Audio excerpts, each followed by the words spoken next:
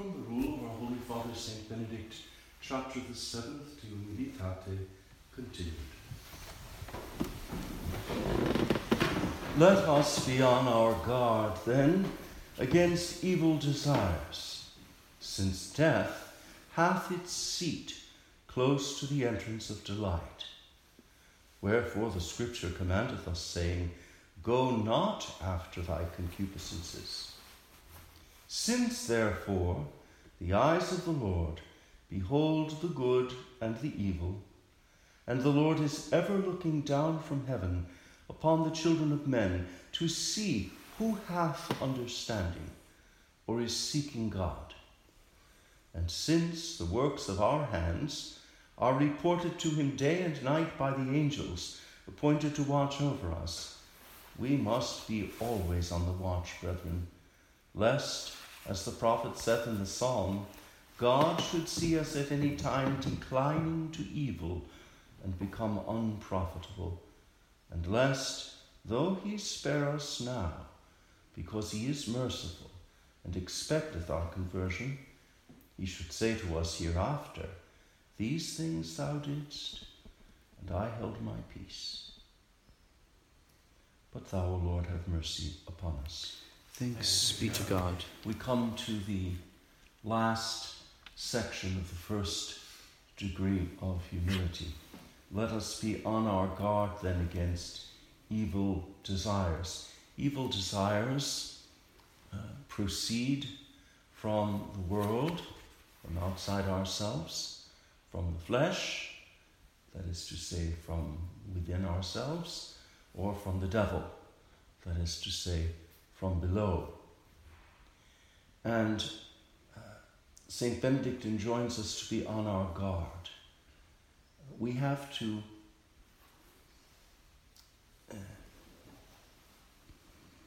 watch attentively our thoughts. The Desert Fathers teach us to do this, saying that the monk is like a fisherman who looks at the surface of the water to see if the water is troubled. And the monk has to keep guard, keep watch over his thoughts. Desires come to us first in the form of a little thought. And if we lend an ear to that thought, if we engage with that thought, if we begin to hold a conversation with that thought, it grows and it matures into a desire. And the desire can lead us to an action, a sinful action. And so it all begins with keeping watch over our thoughts. The most effective way of dealing with wicked thoughts, with these incipient movements, is to come to the spiritual father, come to the abbot, and expose them to the light of day. The brother who tries to sort out his thoughts on his own endangers himself at several levels. First of all, to want to sort oneself out is an act of pride. I'm all right. I can figure this out. I can control it. I can analyze it. I can find the solution. I don't need help from anyone. Pride. So the humble man comes and says, look, embarrassing as it is, this is the thought I'm having.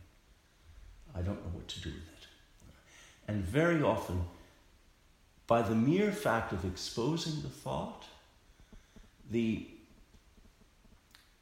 it's like defusing a bomb. It's diffused.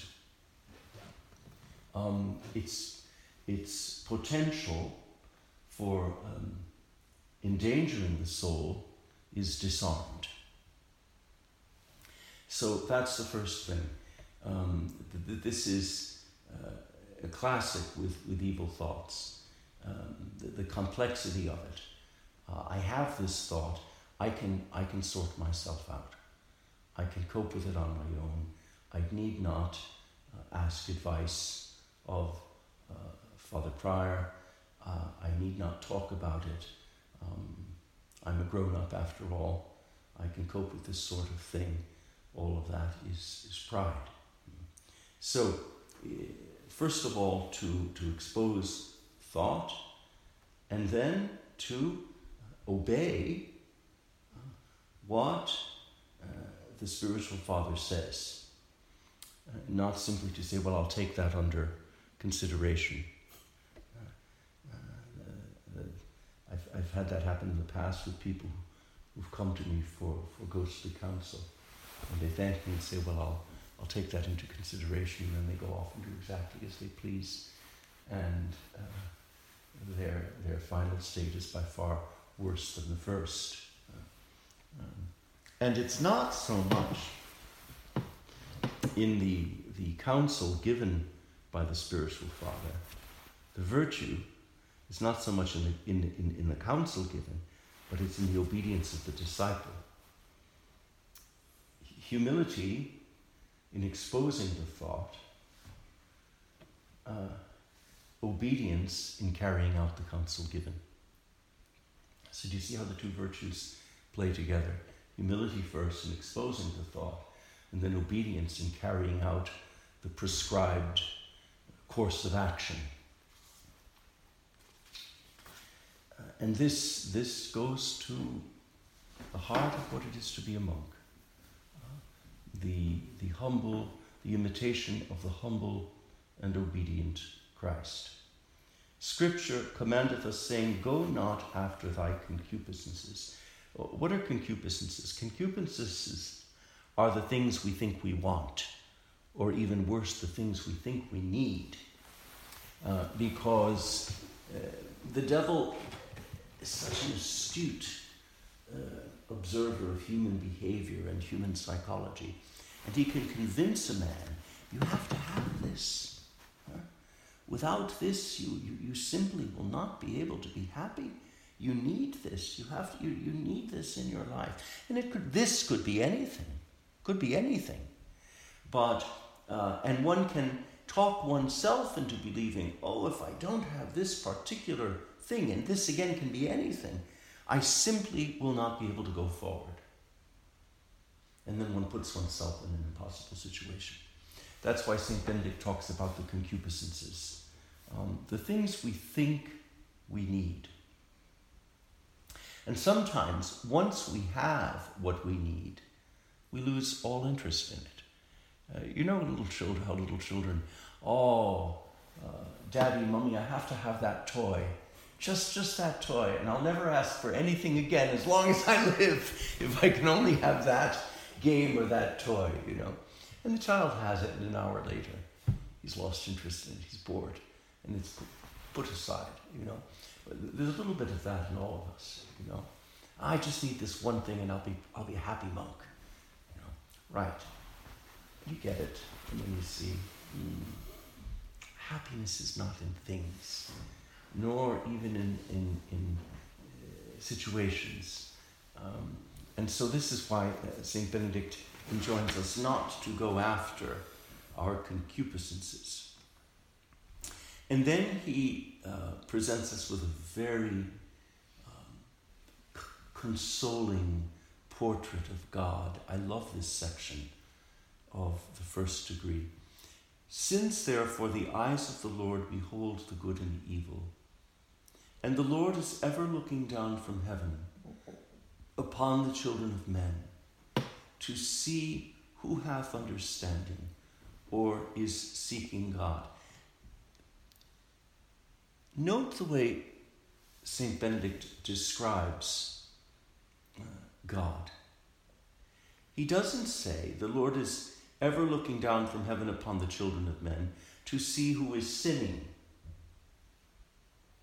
or who is going all awry. Doesn't say that.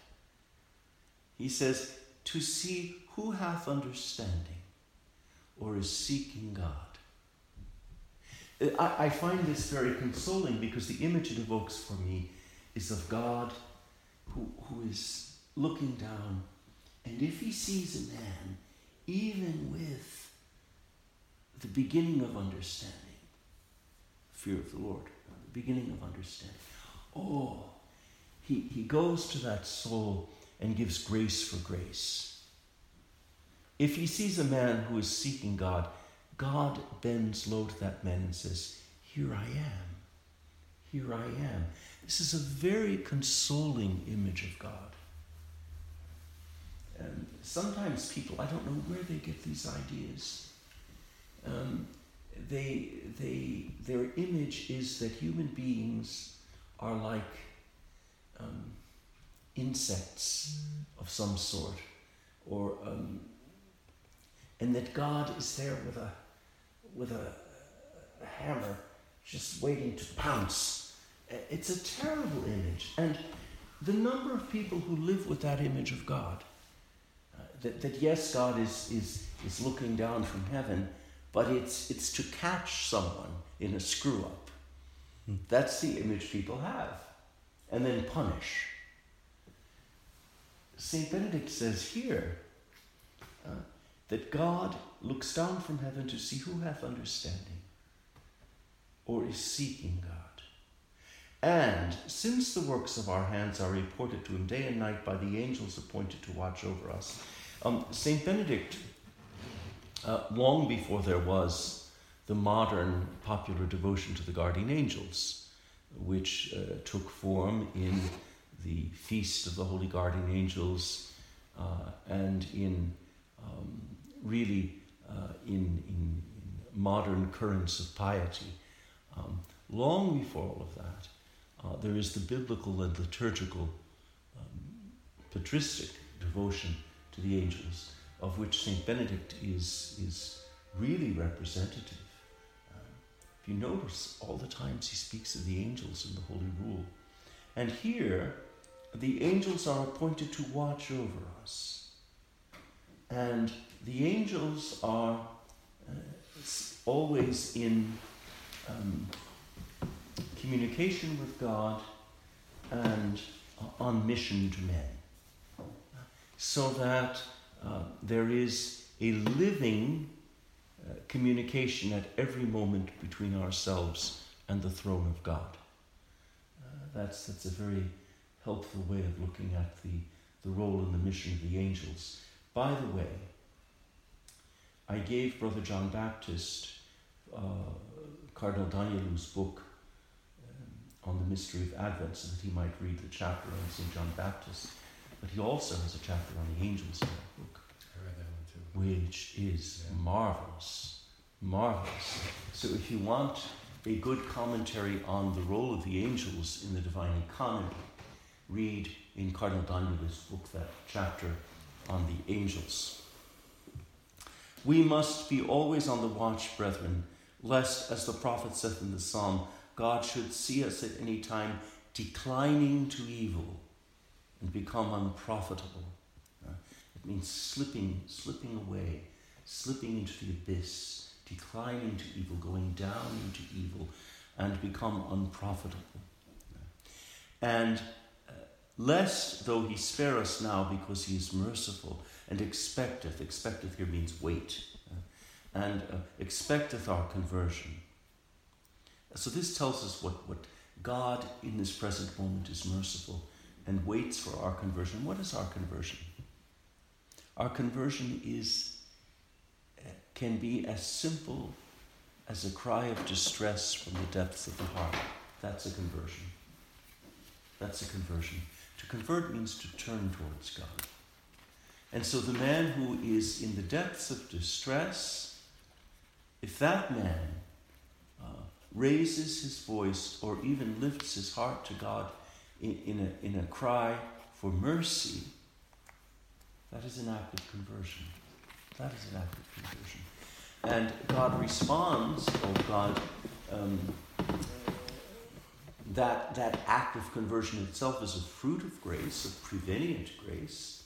But when man responds to it, God then responds to man's response to grace with another grace. And that's how we emerge from situations of temptation and sin and unhappiness. It's grace given, responded to, the man's response to grace, and then grace given for grace. And so that God draws us to himself by means of a chain of interlinking graces.